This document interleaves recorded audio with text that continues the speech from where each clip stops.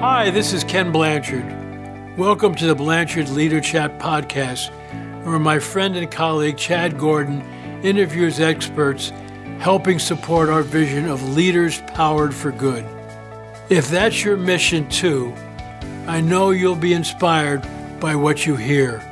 I'll be back at the end to share what I've learned. Enjoy this episode of the Blanchard Leader Chat podcast.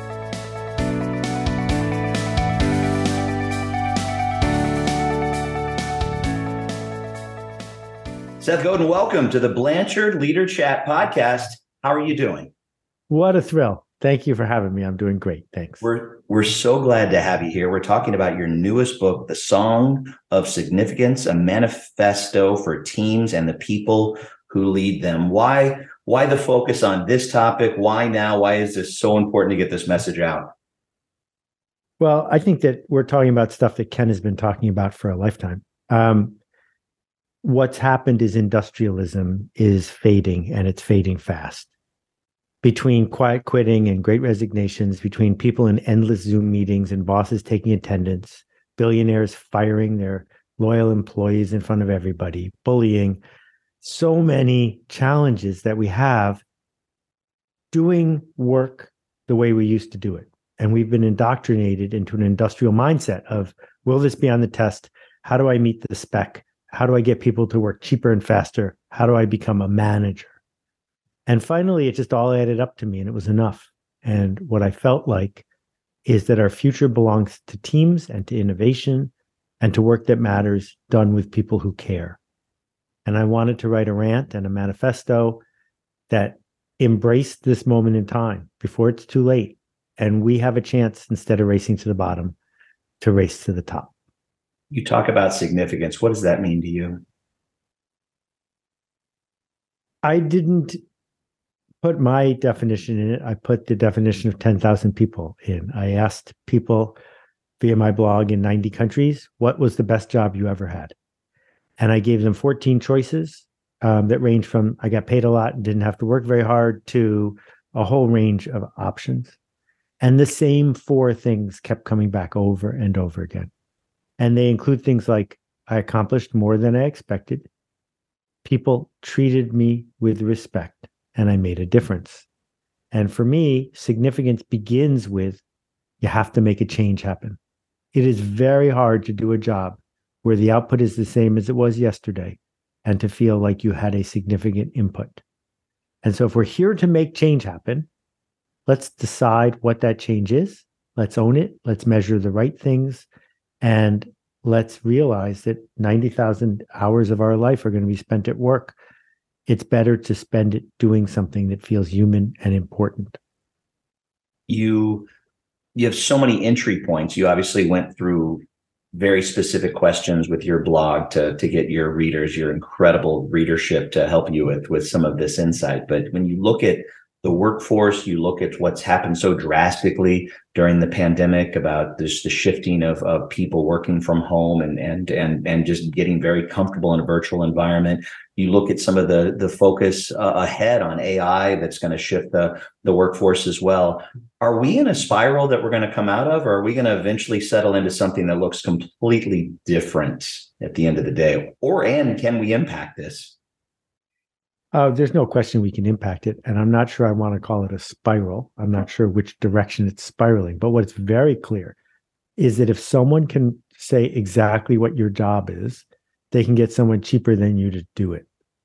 And the astonishing turnover at Amazon, the outsourcing to AI or to other folks who are willing to work cheaper is just going to keep expanding.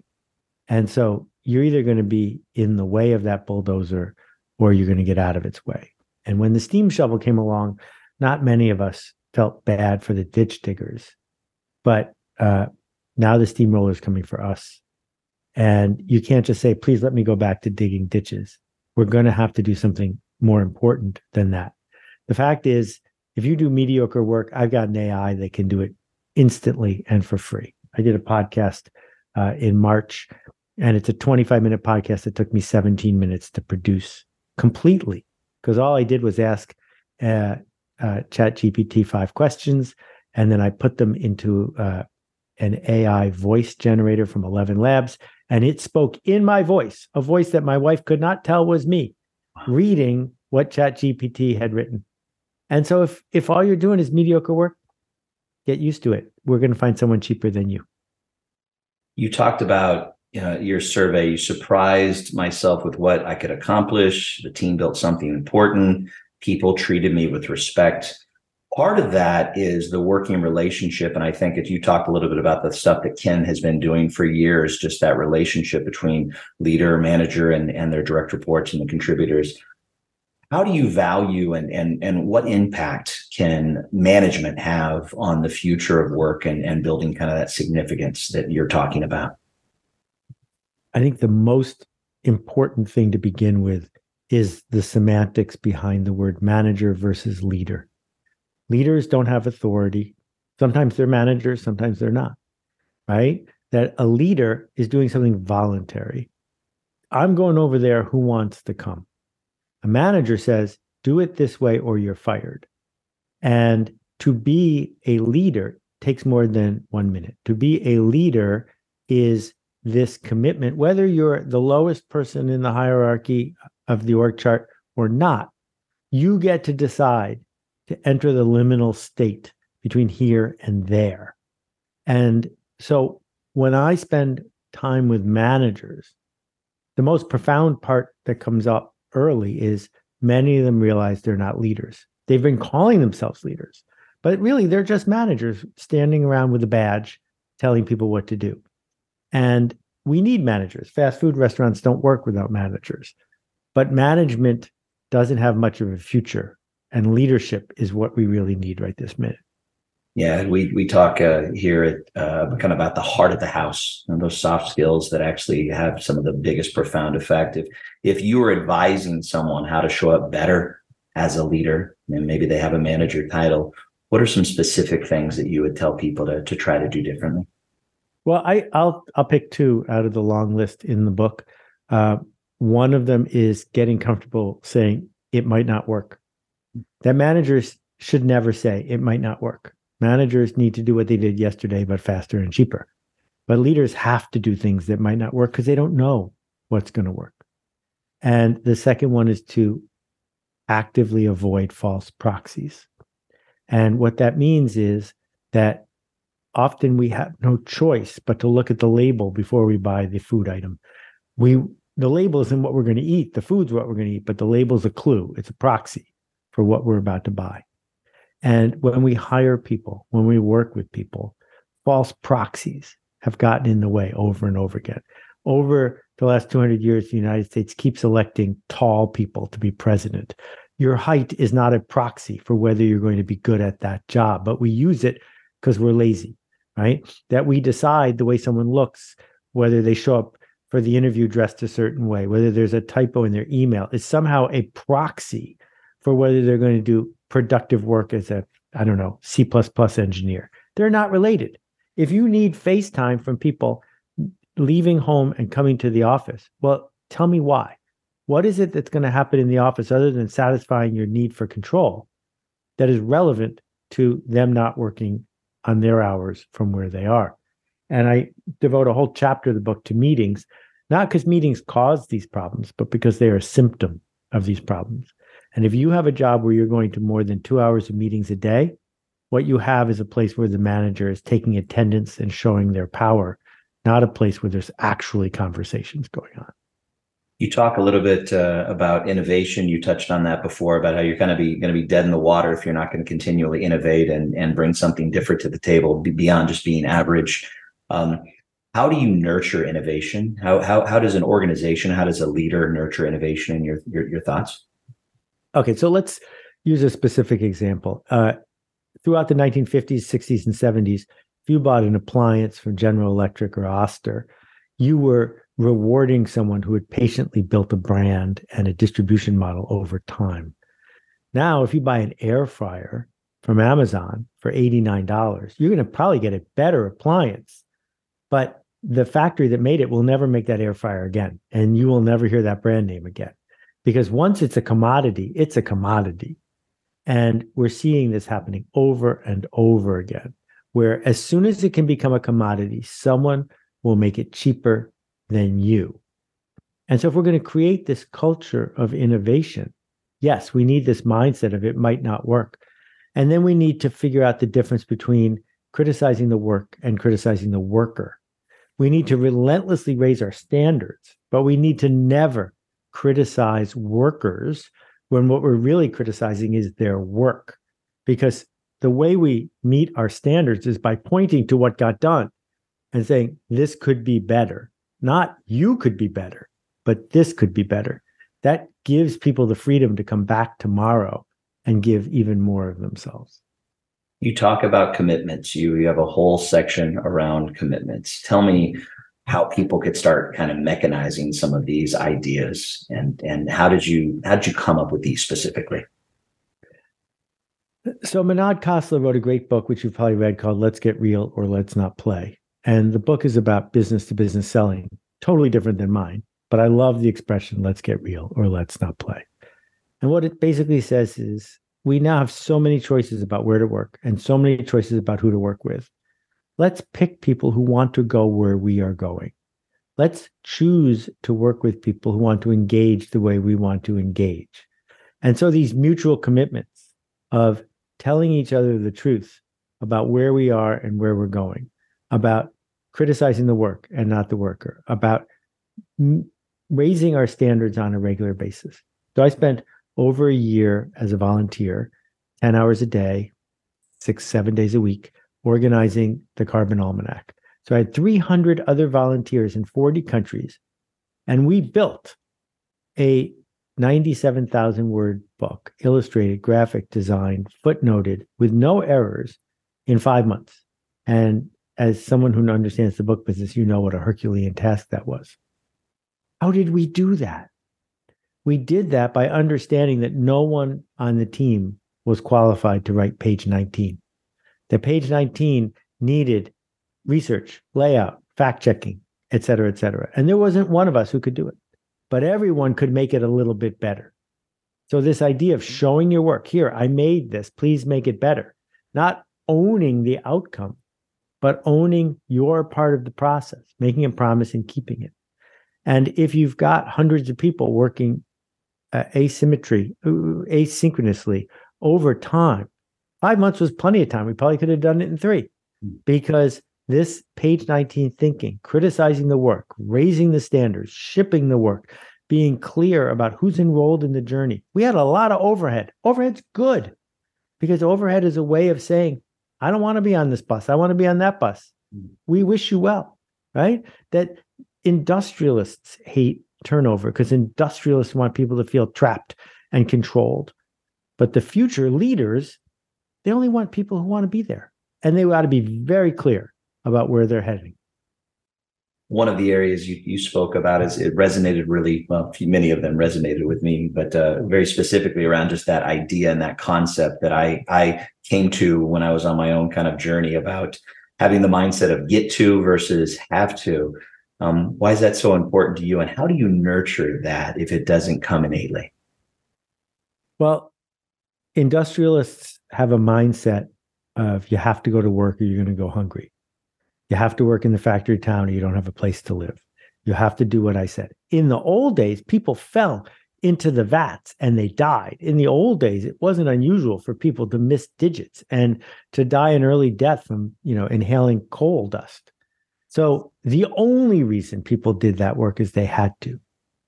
And the kind of journey we are able to go on now, because of the magic of all the tech, and because we have sacrificed our future by pumping so much oil to create so much wealth, is we better have a job that we get to do instead of have to do. And that doesn't mean we're encouraging your laziness or we're encouraging your selfishness. What we're saying is if you're the kind of person that wants to dance on the edge of possibility, we've got the music playing right here. And this is the change we seek to make. When people are on that journey, what they have told me over and over again around the world is time flies, they do the work for free, and they remember that job 20, 30, 40 years later. We are capable of magic but not when someone tells us to do it, but when we want to do it. You talk about people on their journey, and you discuss in the book around finding your path. How do people, how do organizations, how do individuals find the way forward on their own? So I think it's tempting to say, I have a passion and now I need to find the work. I think it's more useful to say, I have the work, now I need to find a way to be passionate about it. That Vincent van Gogh did not grow up intending to be an oil painter. If he had lived these days, he would have been a computer programmer. And Steve Jobs in the reverse. It's not the medium that is hardwired into us. What we need is the feeling. And you can get that feeling from just about any job if the leader is present and aware and open. And so I don't buy a whole generation of people who are looking for their passion, because I think what they're actually saying is we are rejecting the promise of the industrialists because they keep breaking their promise. Give us something to care about. And if it doesn't match what we expected yesterday, that's fine. We can learn to care about it. Let's dig in a little bit about organizations and about how maybe they're slowly killing us, or maybe maybe they're not, but we can make some adjustments. You talked earlier about meetings. You touched on it just briefly, but let's dive into meetings. I want the framework and kind of the listenership for us is a lot of people that want to lead better. They want to just be better, show up better. They lead organizations, they lead themselves, they lead, private organizations, churches, things like that. But meetings it just feels like it has changed drastically in the last few years, and people are either feeling meeting to death or, and some brilliant leaders have come out and said, "Oh, if you don't need to be here, don't be here." And other meetings, we're going to cut our meeting. What have you found? Is there a magic bullet to how much you should meet, and how can you fix that as an organization? Because sometimes meetings feels like you're checking a box for the day. Oh yeah. The thing about magic is no one ever said it was easy. So yeah, there's magic. It's just not easy. The magic is simple. It's not a meeting if one person talks the whole time. That's a memo, or that's a pre-recorded video that you should send me that I can watch sped up at my own pace. If you need to communicate to people, we invented these really magical tools. Send me a deck, send me a video, send me a memo, and then ask me hard questions to make sure I did it. But don't do that in real time. A meeting is a conversation. And if you are inviting more people than are necessary to have a conversation, you just burned thousands or tens of thousands of dollars of your company's money. My friend Toby has 10,000 employees. He's also a programmer. He went into and wrote a script that canceled every regular meeting in his company. And then he sent an email to 10,000 people and he said, "No, I just freed up 5 hours a day, 5 hours a week for you guys. You can add it back if you really need it." But most people didn't. Matt Mullenweg runs a company that powers 40% of the internet.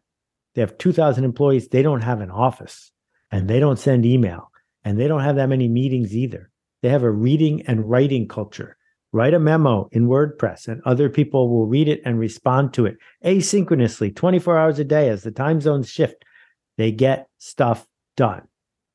So the magic is simple. Don't have those things that you used to call meetings anymore. Just cancel them. When you need to make an announcement, spend the time to not waste my time. Write your memo carefully, put it into a shared doc, or film a 5-minute video and do your best. Make 6 takes. It'll still only take you half an hour. But then when your team watches it and rewatches it and rewatches it, it will sink in and they can ask you questions later. So Zoom is a miracle because it eliminates place. And memos are a miracle because they eliminate time. But just because Zoom is convenient doesn't mean it's the right answer, because you forced everyone to obey you when it came to their only precious resource, which is time, when you could have helped people get to where they wanted to go by giving them tools, creating conditions, instead of doing the obvious lazy thing of calling a meeting and making people watch you and going like this. If you were starting an organization today, what are the top 3 things, or just what are the top number of things that you would do to make sure that that organization has significance? Well, for an organization to have significance is an important strategic conversation. For the people in the organization to do their work with significance is the other conversation. So I'll do the second one. The first thing is I'd be very clear about the jobs to be done, the promises to be made. And I would have relentlessly avoid false proxies of trying to use labels to pick who's going to be good at it. My policy for the last couple of years is I only work with people I've worked with before, which seems like a paradox. What it means is if I think I might want to work with you, I pay you money and hire you as a freelancer. And only after we've done work together is there even a possibility I'm going to hire you. Because I don't want to hire people who are good at interviewing. I want to hire people who are good at doing this dance we need to do together. The second thing is I would make as many things asynchronous as possible.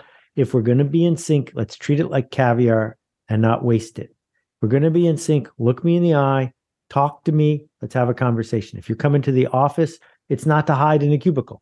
It's to be in the same room, having a conversation to solve a problem and make a change happen. Well, if I've got a bunch of people like that, and I've done a bunch of projects in the last few years where I have, creating significance in the marketplace isn't particularly difficult because the tools we have are so astonishing. I can get something made, a complicated technology device, in a factory I will never visit. I can send an email and reach 1 million people for free in one day. I mean, this is magic. And we're wasting it by making junk. And we can do better than that. As we start to wrap up our time, Seth, what's one thing you'd like our listeners to take away from the conversation today, from your book, from your insights? So the reason to write a book for someone like me who doesn't make a living writing books is to have a conversation start. So what I did with this book is I made a free pamphlet. And if you get 5 copies of the book, I send you 25 copies of the pamphlet because I want you to have a conversation. The kind of people who listen to you, Chad, get it. It's their peers who don't get it. It's their boss who doesn't get it. Let's talk about it. If we don't talk about it, it's not going to get better. And so the magic of what Ken did all those years ago and continues to do, the magic of one of my books when it works is you can hand it to somebody and say, on Monday, we're going to talk about this. And that's all I want. The Carbon Almanac started 1 million conversations about the climate. That's what it was for. This book, go to seth.blog/song. I got a bunch of videos there and you can find out all the details. But basically, I just want people to talk about it. If after you talk about it, you decide you want to run an industrial entity that tells people exactly what to do, please do. But I don't think most people want to do that.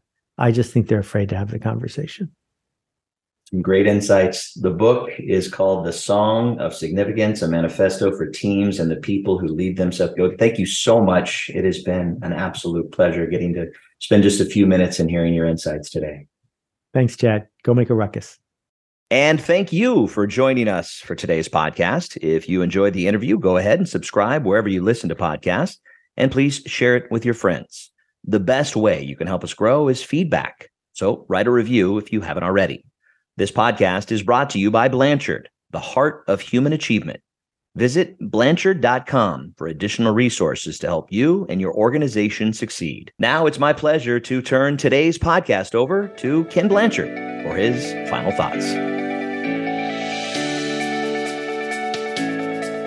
Chad, I'm a raving fan of Seth Godin. Thanks so much for interviewing him. And his book, The Song of Significance, is really wonderful. As he says, it's a new manifesto for teams. When we talk about significance, it is very different from success. What he really says is that too many organizations are run the old way, top down, all about success, getting the numbers and all, rather than pushing for significance, hiring people who want to do the job that you're doing and who want to work with you and make a difference. And together you can really make that difference. And what I love about it is that I talk all the time about it's about we, not me. And that's what Seth really believes. So he says we need jobs that we get to do, not jobs we have to do. So what a wonderful philosophy about management. Leaders are so important in bringing about the best in people, and it starts with a clear vision. I always talk about servant leadership, and there are 2 parts. The leadership part is the vision, values, direction, and goals. People have to know where you are headed and what you are trying to accomplish. It doesn't mean you don't involve them, but you have to make things clear so everyone knows where you are headed. And then you turn the traditional pyramid upside down, and now you work for your people. That's where you really get the song of significance. So thanks, Seth. You are making a difference out there. Read his book and listen to this podcast and share it with people. Make a difference in your organization.